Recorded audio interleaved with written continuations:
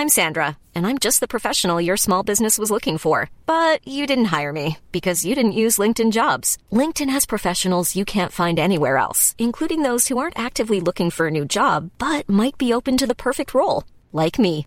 In a given month, over 70% of LinkedIn users don't visit other leading job sites. So if you're not looking on LinkedIn, you'll miss out on great candidates like Sandra. Start hiring professionals like a professional. Post your free job on linkedin.com/people today.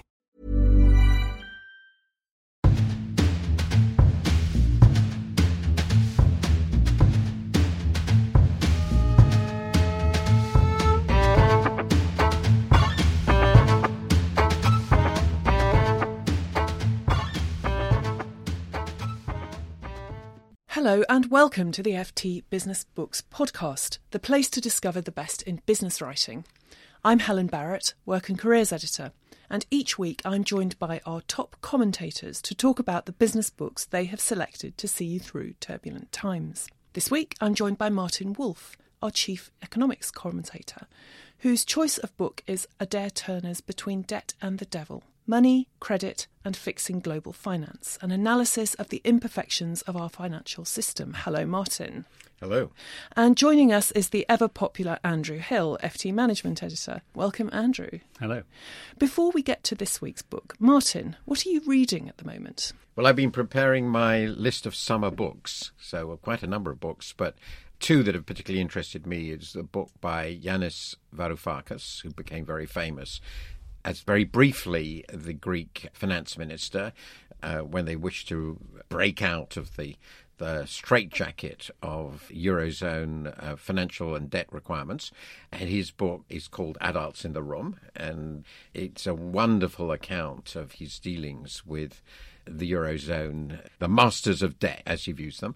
And another book is by Andy Lowe, who's a very distinguished professor at the MIT Massachusetts Institute for Technology, on adaptive markets, on the way we should think about financial markets and why classical theory, efficient markets theory and all the rest of it is complete nonsense. So these are two, there are others, but two particularly interesting books. Can you give us a sense of how you find time to read? You're incredibly busy.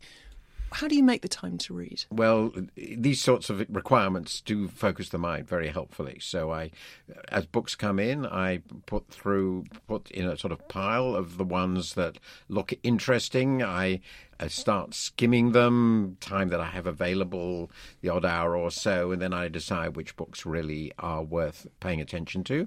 And then in the month or two before the summer books event, and then I have another one in December, so the years, I actually try and look through them very, very carefully. Let's be clear, I don't necessarily read every one of the 12 books or so that are going to be recommended every word, but I manage to do so mostly on weekends. You don't read every word? No, I don't. I do read some books every word, but not necessarily every word, but I read most of the words. Andrew's column a couple of weeks ago was urging chief executives to read more fiction. Do you have time to read fiction? Not anymore. I'm afraid this is one of my failings. I've discovered that pretty well every decade of my life I have read less fiction than the previous decade. And I don't know whether this is because of lack of time or lack of emotional sympathy, which is no doubt a great fault. But I now really don't read much fiction. I focus almost entirely on non-fiction. Andrew, what are you reading at the moment? I'm reading some fiction. I'm reading Reservoir 13, which is a new novel by John McGregor set in the Peak District and overshadowed by the disappearance of a 13-year-old girl, but written in a way that sort of layers season on season and describes the village where this girl disappeared. I'm not sure there's any management or business lessons from it yet. I'm only 2/3 of the way through, so it's a haunting book. I'm also just preparing for the deluge of books for our Business Book of the Year award. Closing date for entries is June the 30th, and there's always about 250 books that come in there. A lot of that is an organisational process, but keeping an eye out. Some of the books that Martin's mentioned are likely to be entries, almost certainly. And I've noticed we've got quite a few gig economy related books this year, Uber, Airbnb, they're starting to come through. And inevitably, as we get still the backwash of the financial crisis, we have a number of books about various scandals, insider trading, LIBOR. There are some big investigative books this year, I think. Just give us an overview of the Business Book of the Year process. When does it start and when does it culminate? Well, we've put out, as we usually do, a request for suggestions from FT correspondents, which is then followed up with requests from specific reviewers who may have looked at books or indeed be aware of books that are coming out. Clearly, the main input comes from the publishers themselves, putting in the books that are eligible up to mid-November. This is often the tricky period, is the one between June the 30th and mid-November, when some big books come out in September that, of course, nobody has yet reviewed. So getting an idea of what's on the horizon is important. And we go through various layers of filtering to produce a long list, which is then read by our distinguished judges. The long list is published in August. OK, so look out for that. Now on to our book of the fortnight, Adair Turner's Between Debt and the Devil. Martin, why is this a book for turbulent times? It doesn't offer much solace. Well, that's what I think is necessary in turbulent times. You have to understand the times you're in. That's the first thing. And only when you understand the times you are in can you decide what you should do as somebody in business, and also very much what you can do from a policy point of view. The book actually does put forward, I think, quite exciting and radical proposals for what we should do about it. But the core point, which I think is very, very important for business leaders, is to understand that over the last 20 years or so, and I actually think it is roughly 20 years because I believe the starting point was the Asian financial crisis, the world economy has been behaving in quite novel and very difficult ways, difficult to manage.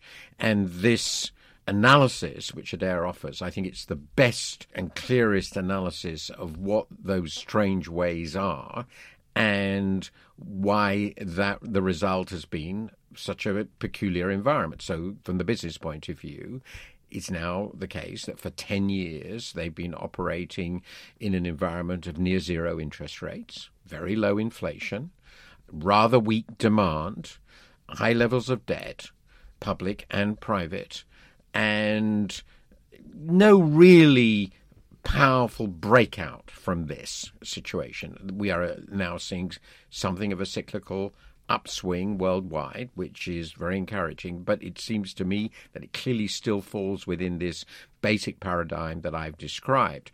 And what Adair has done in the book is to say, well, what's going on here? Well, what he's basically saying, very similar to what I said in a book I myself wrote called The Shifts and the Shocks, was that we either have grossly deficient demand and are on the verge of deflation, that's, if you like, the devil in this, or some large set of players, either private or public or both, have to borrow an awful lot of money. So that's the debt. So we seem to be stuck between grossly inadequate demand and essentially unsustainable debt accumulations. And this is, I think, very, very similar to a different way of framing Larry Summers' very well-known rediscovery of an idea called secular stagnation. They're all aspects of the same thing. And the point is, we've been in this condition for 20 years. The financial crisis was the interruption of the first massive debt accumulation. That caused an immense problem, which we've now solved by having this hyper-loose monetary policy and massive accumulations of public debt. Now the question is, are we breaking out into something fundamentally more stable or not? And my own view is that the analysis of Adair Turner, this sort of way of thinking about the world as a whole, remains very relevant, and business should understand that's the macroeconomic environment in which they're operating. Adair Turner was chairman of the Financial Services Authority in the UK just after the global financial crisis struck in 2008. So he was in a prime position to write about this sort of thing. You know him? Yes, he's been a friend of mine for a long time. To be fair, I think he was lucky. He was appointed immediately after the financial crisis, so, as he will happily point out, so he can't be blamed for it. And of course, from a professional point of view, his job turned out to be to wind it down, since the British government proceeded to abolish it. It had been a creation of Gordon Brown, and one of the things that George Osborne wanted to do was to make clear that it was all Gordon Brown's fault, and by getting rid of Gordon Brown's legacy, it would never happen again. So Adair's job from a professional point of view was to wind the FSA down, and it became all its functions went back to the Bank of England, which is where they are. But in the meantime, he produced, I think, an exceptionally good report on the financial crisis as it had affected Britain for the FSA. It was one of the earliest and best official reports, perhaps in some ways the best official report that I'd read on the crisis. And then he went off after he'd been dismissed since the FSA had disappeared, had nothing else to do except write this excellent book. And the book sort of steps back and says, as many of us were thinking, well, how did this happen? This is obviously self-evident. The financial crisis is the biggest economic and political event in the Western world of the last, I would say, 4.5 decades or so, since the 70s, the great inflation of the 70s. It's reshaped, I think, everything, political and economic. I think the financial crisis goes a long way to explain why we're seeing all this populism, for example. That's certainly affecting the world, isn't it? Brexit, Donald Trump's election, these are all reflections of the financial crisis. So why did the financial crisis happen? Some people think it's because the financial sector went crazy.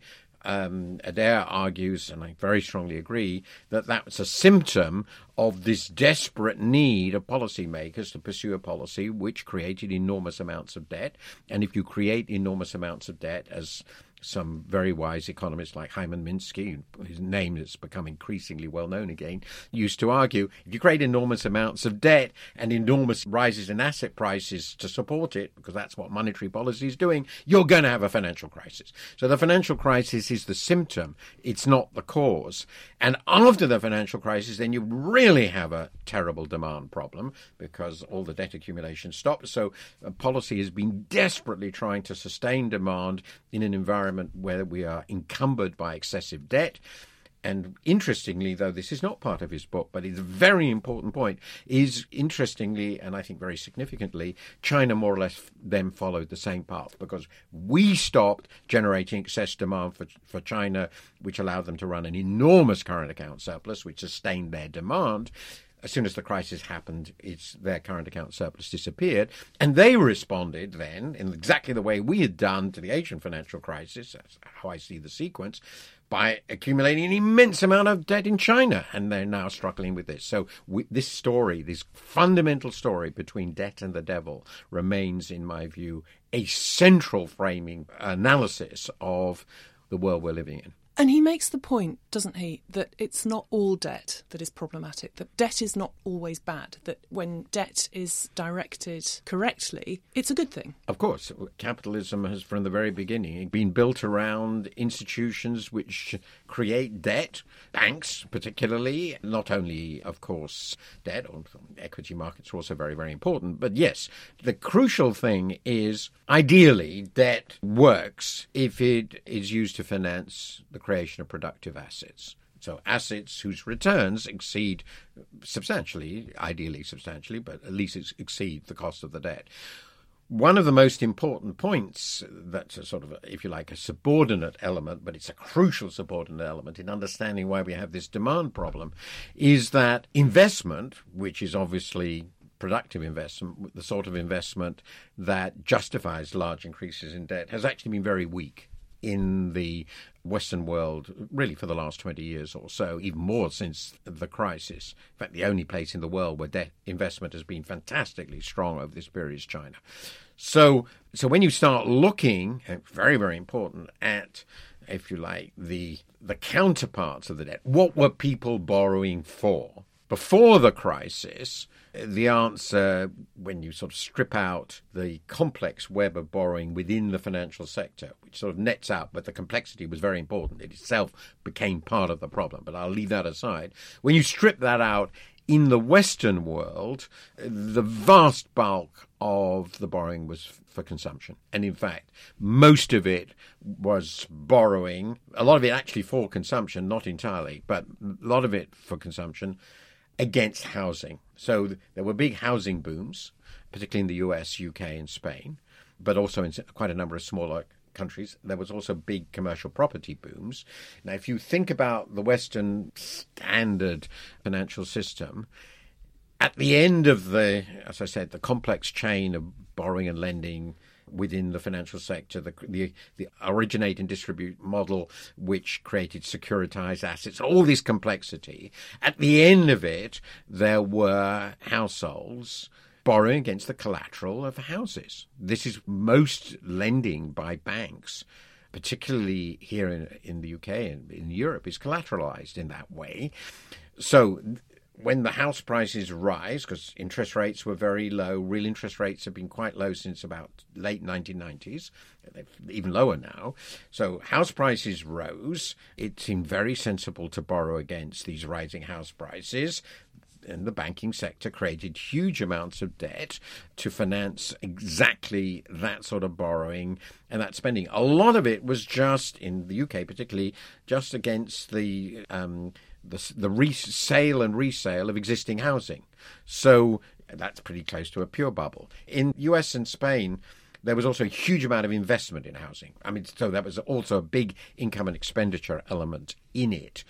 All that turned out to be unsustainable. House prices started falling. Once house prices start falling, all that collateral starts looking very dicey. From a bank's point of view, they look at it and they say, the collateral is now worth less than the loans. We've got all these borrowers with negative equity. What are we going to do? Well, we're going to stop lending.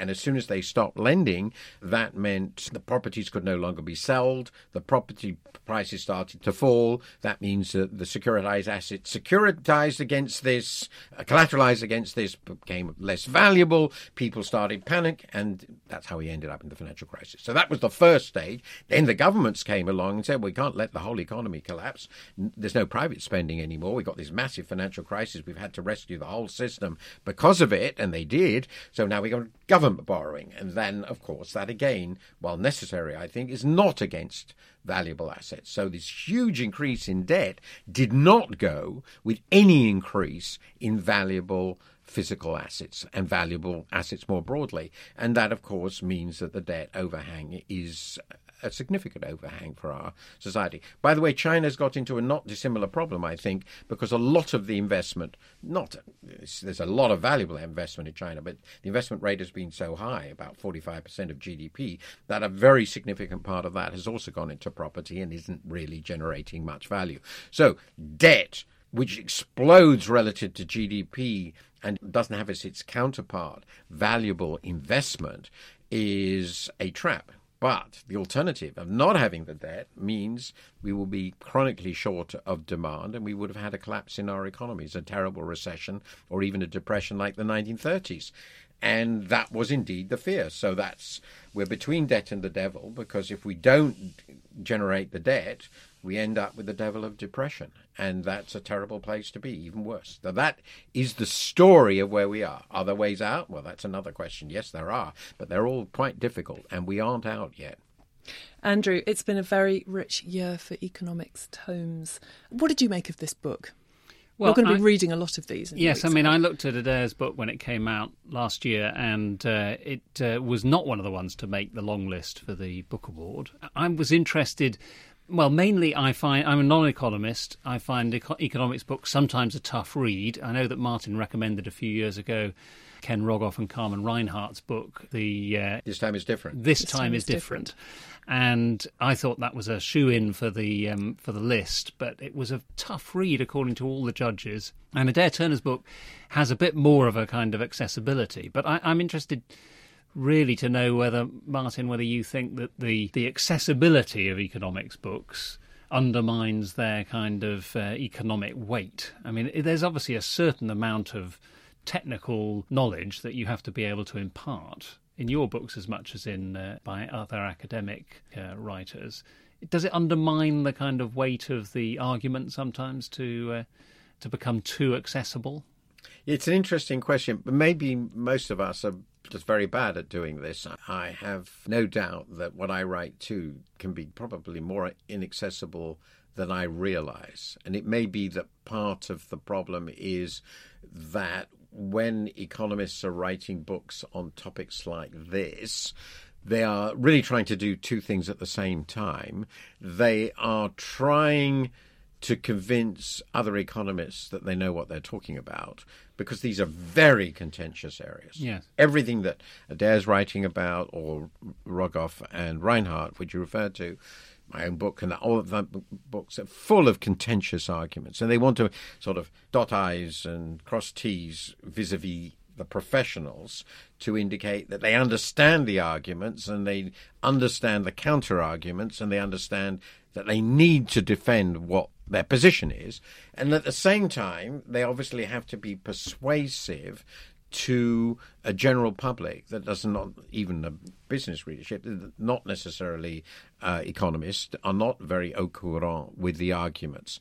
The reason why I think business people should sort of try and get themselves familiar with these arguments, this is a view I've held for a long time, long before all this, is the overall economic environment within which business operates, and surely they must realize this after the last 10 years or so, is a decisive determinant of their success. It's not the only one. Of course it isn't. Technology and all this rest of it is incredibly important, probably more important in the long run, for sure, maybe even shorter time periods. But the economic environment is crucial. If you don't understand the risks in the economic environment, I think you're going to make terrible mistakes in business. So if you thought that the great credit boom up to 2007 was an enduring one, sustainable one, and that you should build your business on the assumption that growth will continue like that, you would have been proved to be dramatically wrong. You're probably out of business. You're out of business. Reinhardt and Rogoff argued, that's why it was a wonderful book, it's a very, very important book, that if you have a financial crisis like this, and you were likely to have one, they argued, it was written, remember, before the crisis, then output and demand in the economy will be much smaller than you think. So we know now that by the end of this decade, under plausible assumptions, the developed countries' economies will be about a fifth smaller than people thought in 2006 and 2007 they were going to be by now. That's a lot of money. Yeah. That was a massive... I mean, that's a bigger shock, actually, than most world wars. So all I would say is that while they're not probably as sexy and exciting, and I don't think many economists are very good at writing sexy and exciting books, though I've read one or two, and I'm mentioning one or two which are, I think, at least very brief, which has an advantage.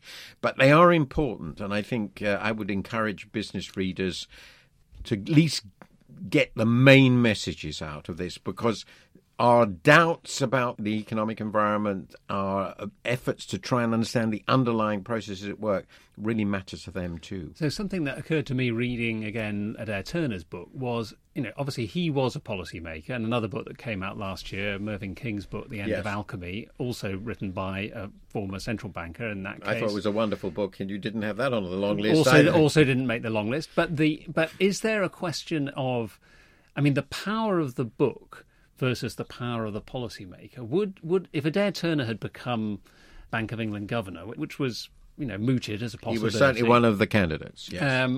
Would he have had more effect, do you think, as Bank of England governor than as author of this book, which is obviously going in probably a more radical direction than any central banker in office could go? I think that we don't know. I think we have to accept there are 2 points I'm making it. If you're going to be governor of the Bank of England, you have to operate within the framework of policy and institutions that have been given to you. And basically, at least in most times, it's about the competence with which you execute that brief. During 2007 and 2008 and early 2009, well, actually went on. There was an opportunity for extraordinary creativity in central bank. It became very controversial. It still is very controversial. They were quite creative. They were amazingly creative. They did things that most people had not imagined. And I actually genuinely think that Ben Bernanke in particular, but also Mervyn King, and Mario Draghi subsequently have really changed the world. I mean, I think, for example, the Eurozone exists today because of what Mario Draghi did. And I think if Ben Bernanke hadn't been the great expert on the Great Depression he was, there's a pretty good chance, I mean, really quite a good chance, that we would have been in Great Depression too. So in times of crisis, having central bankers who know what they're doing is incredibly important. And there's a marvelous book, I don't know whether that was ever on the long list, by Liaquat Ahmed, from a friend of mine, on the central bankers. It was a winner. It was a winner. It was the One winner. winner. Okay, it was the Lords winner. of Finance. Yeah, Lords of Finance. That was a really good read. I Yes, did really it was a enjoy wonderful that. read.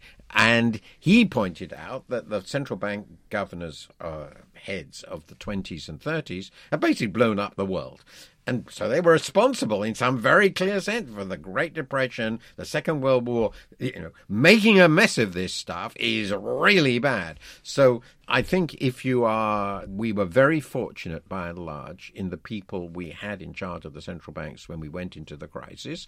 They were all pretty competent. They'd all understood these lessons to a greater or lesser extent. They made different mistakes. Nobody's perfect in those environments. But I think we got through this because of them. So in those circumstances, doing those jobs is sort of life and death, and unbelievably important. Most often it's not the case. So that's the first point. Most often it isn't. But still, it's important. I mean, central bank governors are very powerful. We may not like it, but we operate in a system of government-made money, and it's managed by the central bank, and that's pretty important. They manage, ultimately, the conditions for the financial system and financing more broadly to work. Now, on the books, do books have influence? One writes books because you want to get something off your chest. That's why I write books. So to some degree, you're writing it for yourself. There's no doubt. You're to sort out your own ideas. How far do they influence the world? I suppose there's a sort of extreme power law here. You're sort of taking a bet that your ideas are both good enough, or at least influential enough, that the world will pick them up and focus their thinking around these ideas. You never know whether that will work. I think probably nearly all authors will find that their book doesn't have the influence they hoped for. Right. That's life. But of course, very occasionally, somebody writes a book that changes the way people think. Obviously, probably the most famous example in economics in the last 100 years is Keynes's general theory of employment, interest, and money. Now, I don't think any book has come out of the crisis yet which gets, even to the foothills of that. But I think writers have to keep going because it's the debate about ideas. And books are important. It can't just be done in articles. The debate of ideas is how societies learn. It's never perfect, but if we stop that process of learning from what's happened, understanding where we are, thinking about where we're going, then we will become completely moribund. This is what, to me, defines our civilization. We're a society of people who think about what's happening to us, and the book is a central part of that. I have to confess, I'm not an economist, and I found this the toughest economics book I have ever read. I think, Andrew, you admitted to finding it quite tough going as well. Yeah, and I quite like I should say I quite like the roots of one of the roots of the book, as Adair Turner says at the beginning, is the interesting discussion he had at one point about socially useful. Socially useful jobs, and he's extended that to socially useful debt and credit, which is, I think, an interesting extension of something that he said at the height of the crisis was necessary to look at. So from that point of view, I was interested in how he extended that, but it was hard work for me. This is what I found interesting about it, because I stuck with it because I wanted to read it for the podcast. And by the end, I was really glad that I had done, because I found it very rewarding and, incredibly rewarding as a read. How do you both, as writers, how do you make complex ideas accessible? What techniques can you use, particularly if you're writing not for your peers, but for the general reader? Martin? I think one of the problems, probably for me, problems and, of course, opportunities, is that I'm writing for the readers of the Financial Times. That's what I normally do. And the truth is, when I write a book, really and truly I'm writing for the same sort of people. I know it's not going to be a potboiler in an airport. I don't think I would know how to write such a book. I'm not even sure that I would want to write such a book. I'm sure if you did, it would do fantastically well. I'm sure my publishers would rather I did. So my assumption is I write a book for somebody who I think is pretty literate and ideally a bit numerate and has some sort of interest in financial and economic affairs. It doesn't mean professionally, but it might be that person might be a civil servant, a politician, a journalist, a young person thinking maybe politics and economics are important. But still, it's pretty clear that I'm writing for people who are fairly informed and fairly engaged in these questions. In that context, certainly when I write columns in books, I can explain a bit more. I tend to assume that as long as the argument is reasonably clear, you've pared it down so that get rid of a lot of excessive verbiage and try and make the structure of the argument as clear as possible with supporting data. That's basically the best I can do. I understand that there will be some columns I write and some parts of a book which get quite technical in the sense, for example, that it's quite difficult to understand what I'm talking about if you don't understand how national income accounting works. So the basic accounting at the national income level or balance of payments accounting works. To explain all that in the book as well would, in my view, tend to add many, many pages, and they would be very boring. So one has to start in writing about what I write about, some assumption of very basic knowledge. It's always difficult to know what you should assume, but that is a central element. Otherwise, you end up repeating all sort of elementary things in textbooks. You don't want to do that. Now, the other thing that people can do, which I'm not terribly good at, because I live very comfortably in the sort of arena of abstract argument. I like that. But I think some people are extremely good at giving stories, anecdotes, stories that illustrate what's going on.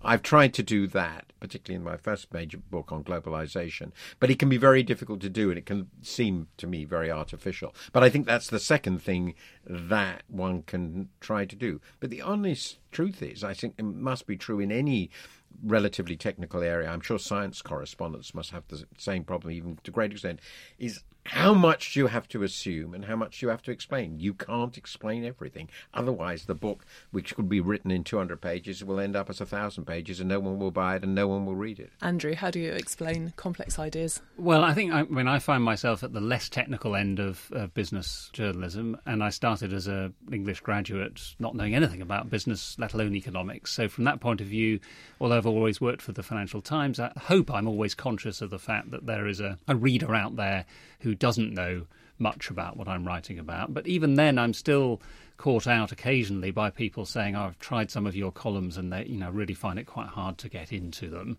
even in the way that I write, which is probably more in the storytelling side. I mean, I tend to think if you've got a strong idea, as Martin says, you obviously want to be able to support it with evidence.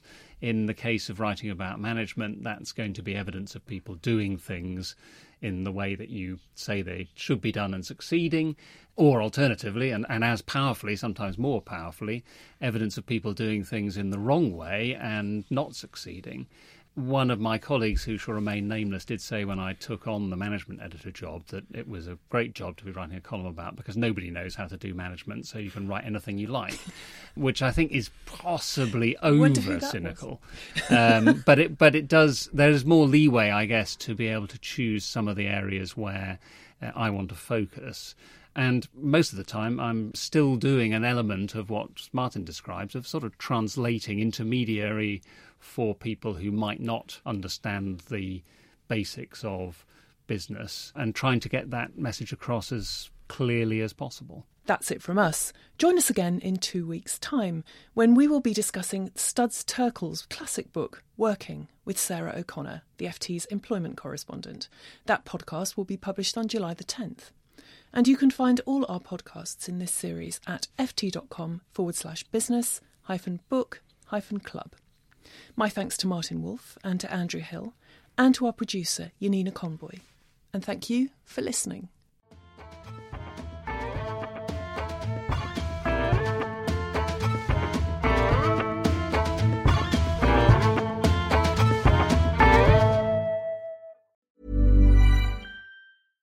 Life's better with American Family Insurance because our home policies help protect your dreams and come with peace of mind. Save up to 25% by bundling home, auto, and life. American Family Insurance. Get a quote, find an agent at amfam.com. Products not available in every state. Discounts may not apply to all coverages on an auto or home policy. Discounts do not apply to life insurance policies. Visit amfam.com to learn how discounts may apply to you. American Family Mutual Insurance Company, SI, and its operating companies, American Family Life Insurance Company, 6000 American Parkway, Madison, Wisconsin. Here at Bellingcat, we get to the bottom of things. From a global crisis to an underreported event, we find the facts using publicly available tools and resources, uncovering what is hidden on and below the surface. We connect the dots using social media posts, satellite images, and public records, and empower others to do the same by sharing how we do it. The ability to do so is only made possible by our readers, supporters, and community members. Care to join us? Learn how at bellingcat.com.